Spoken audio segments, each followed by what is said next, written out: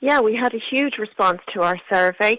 We're the country's largest membership organisation for older people. We've over 24,000 members.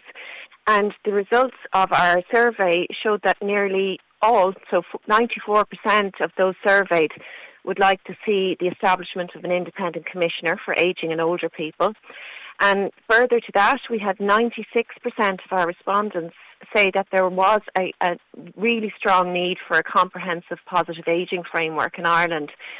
So what that is telling us is that our older people want us to look beyond the current care and medical model that is in place and have a voice at a national level.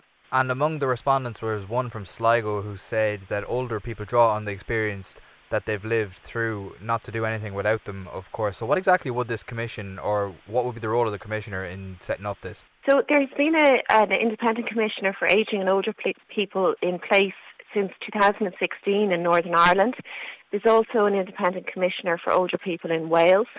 We are calling on the government to appoint an independent commissioner for ageing and older people so that they can be the national voice and advocate for older people.